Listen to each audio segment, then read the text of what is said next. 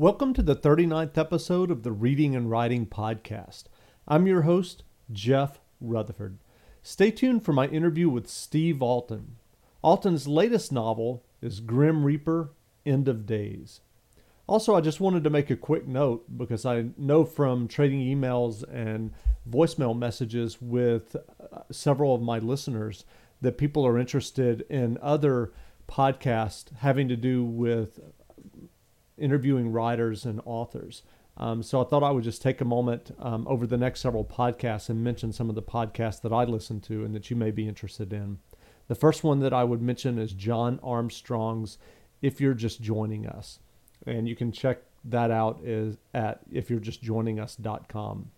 Armstrong, who I will actually have an interview with in a few episodes, is a published science fiction writer and interviews a number of science fiction and fantasy writers. Again, the name of that podcast is If You're Just Joining Us. Again, stay tuned for my interview with Steve Alten, author of Grim Reaper: End of Days.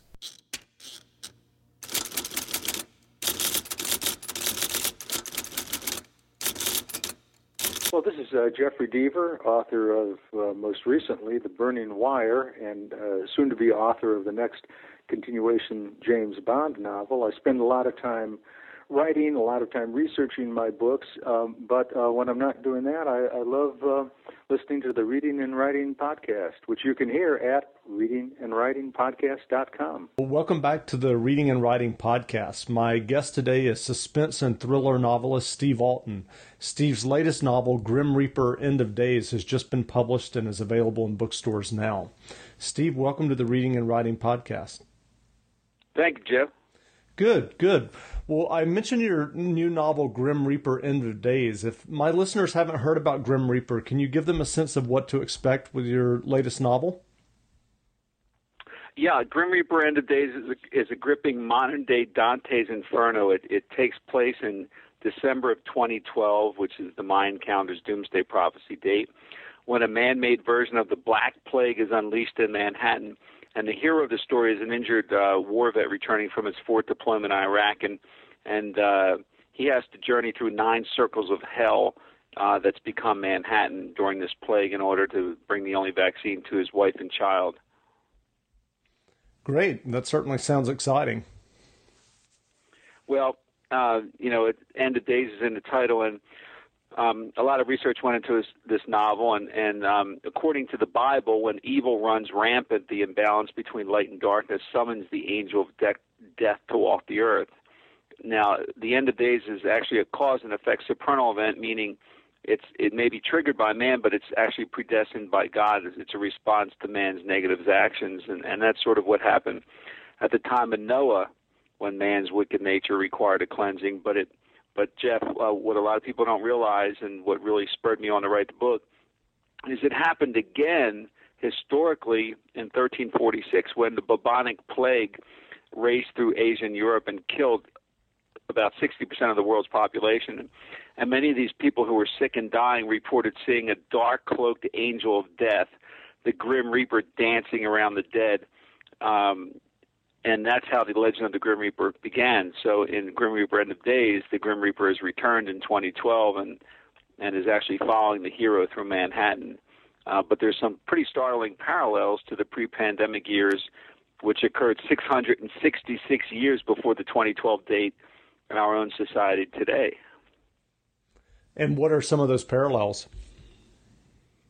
Well, back in the pre-bubonic years in 1346, greed and corruption were running amok. The church was actually divided back then between the Roman Catholic Church, which was sort of the federal government at the time, between Avignon, France, and Rome.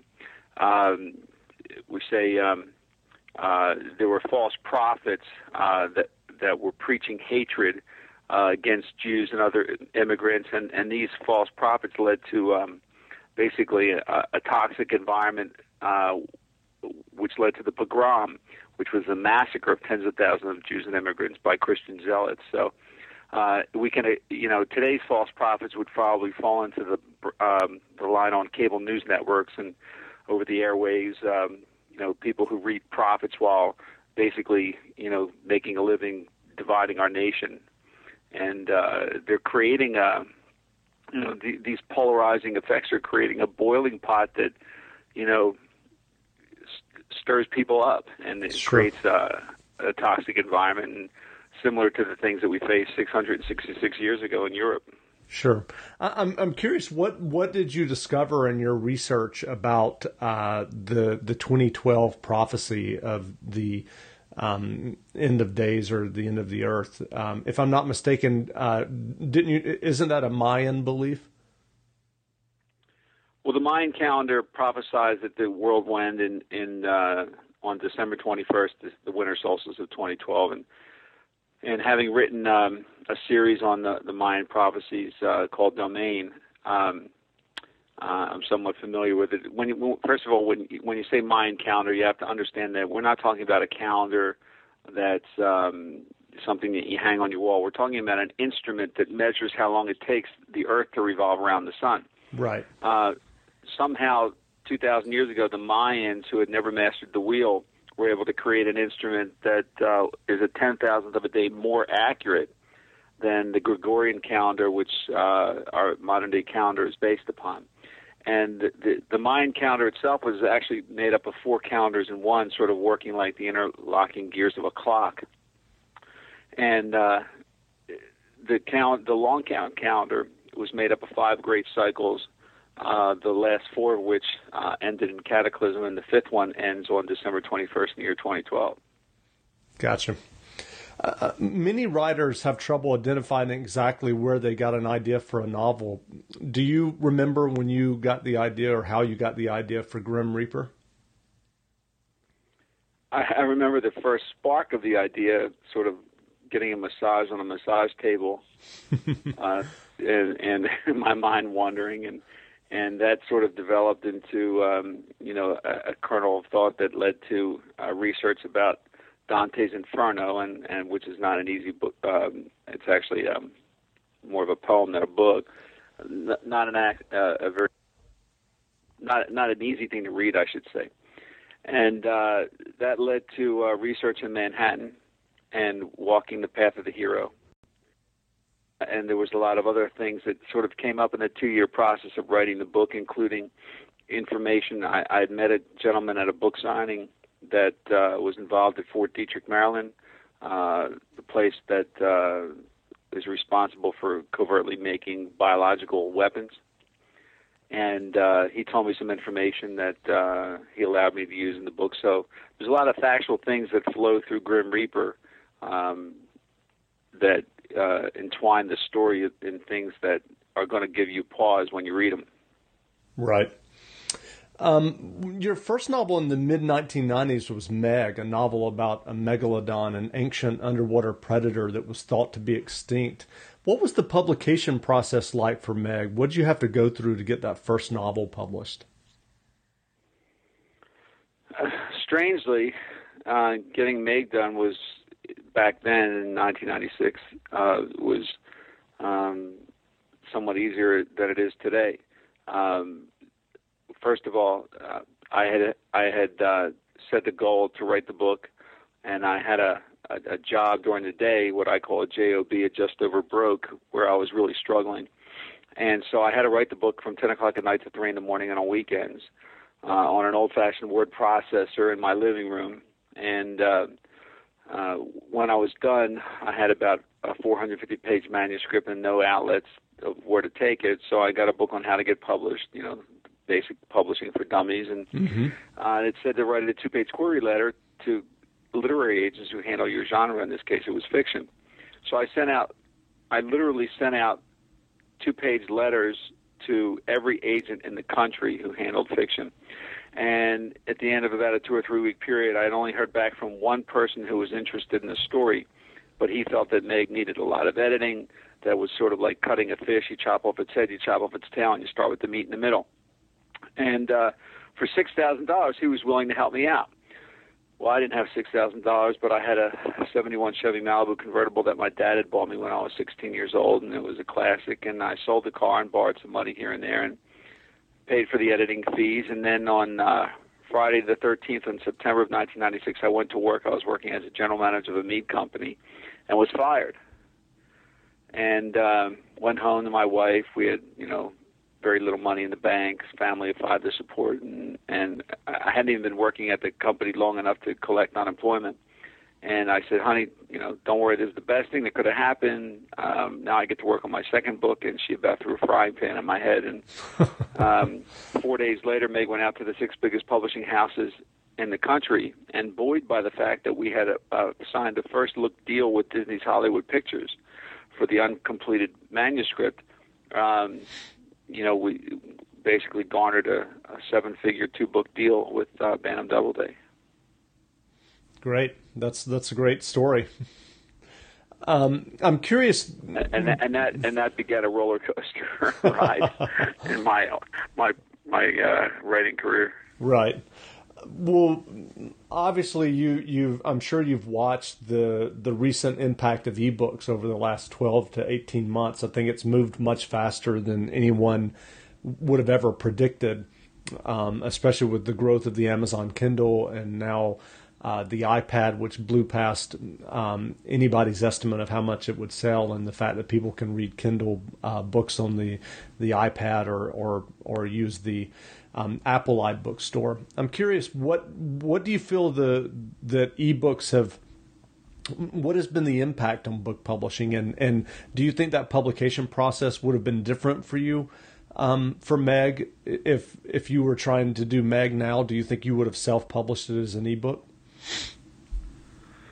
Well, first of all, the rights to Meg, I bought them back from the publisher.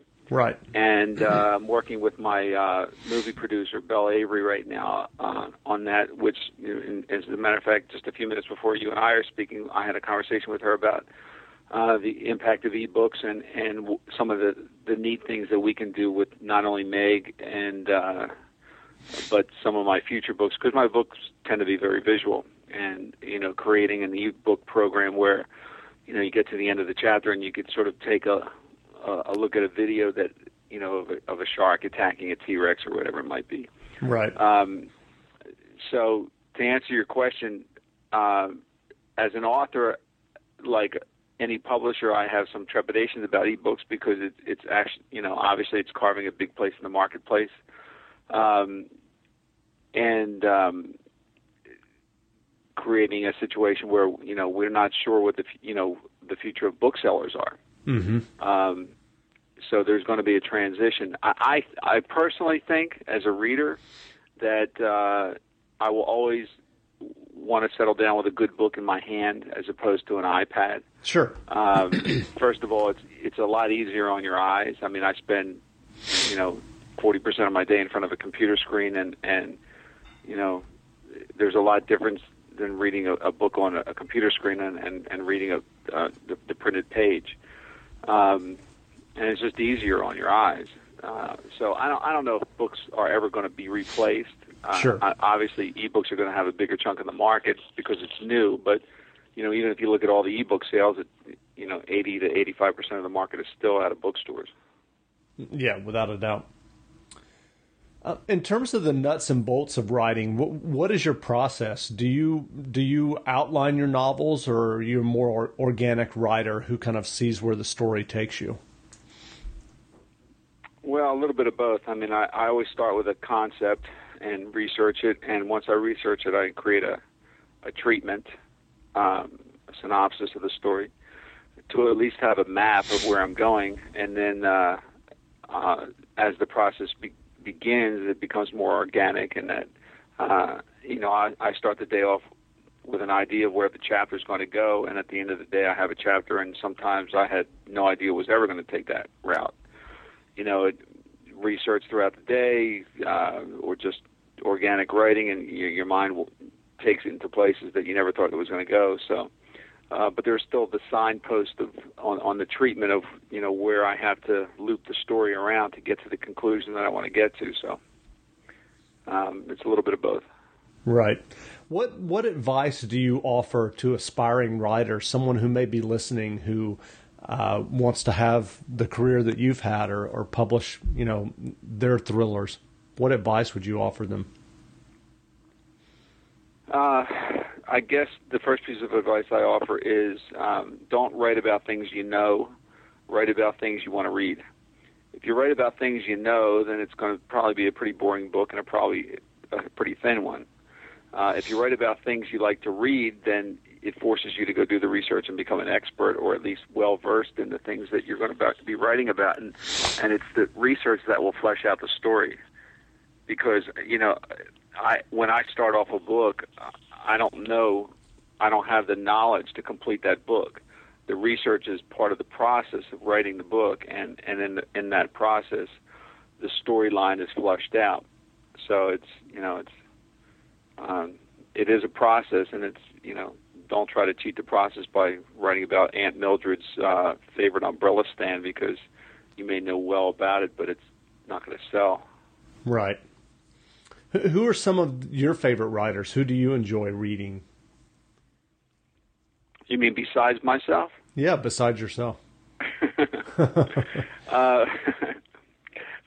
I grew up with Crichton and Clancy and Thomas Harris. I think is an extraordinary writer. Silence of the Lambs, and Anne Rice's original vampire stories I enjoyed, and for that matter, the first book that I remember ever reading and really being scared of and enjoying in a fun way was Bram Stoker's Dracula, and I grew up with the Ian Fleming James Bond novels. So, you have to have a love of reading in order to be a writer, and I think all writers will attest to that. Great. Well, again, we've been speaking with Steve Alton, successful thriller writer and author of the new novel Grim Reaper: End of Days. Where can people find you online, Steve? Well, you can go to my website. It's an interactive website, www.stevealten.com. If you go there, you can read previews of any of my novels, and you can take video tours, and my email address is there. I answer all my own email, and you can find copies of first edition copies of Grim Reaper: End of Days at Barnes Noble and Borders and Books A Million, and also Amazon.com. Great. Well, thanks for joining us, Steve. Appreciate it, Jeff.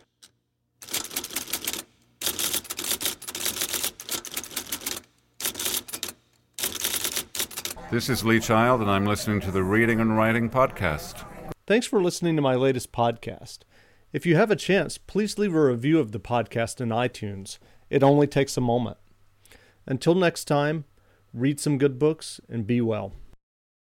You know how to book flights and hotels. All you're missing is a tool to plan the travel experiences you'll have once you arrive. That's why you need Viator. Book guided tours, excursions, and more in one place. There are over 300,000 travel experiences to choose from, so you can find something for everyone. And Viator offers free cancellation and 24/7 customer support for worry-free travel. Download the Viator app now and use code Viator10 for 10% off your first booking in the app. Find travel experiences for you. Do more with Viator. Support for this podcast and the following message come from Corient. Corient provides wealth management services centered around you. They focus on exceeding your expectations and simplifying your life. Corient has been helping high achievers just like you enjoy their lives more fully, preserve their wealth, and provide for the people, causes, and communities they care about. As one of the largest integrated fee-only registered investment advisors in the U.S., Corient has deeply experienced teams in 23 strategic locations. Corient has extensive knowledge spanning the full spectrum of planning, investing, lending, and money management disciplines. Leverage Corient's exclusive network of experts to craft custom solutions designed to help you reach your financial goals, no matter how complex they may be. Real wealth requires real solutions. For more information, connect with a wealth advisor today at Corient.com. That's Corient.com. Corient.com.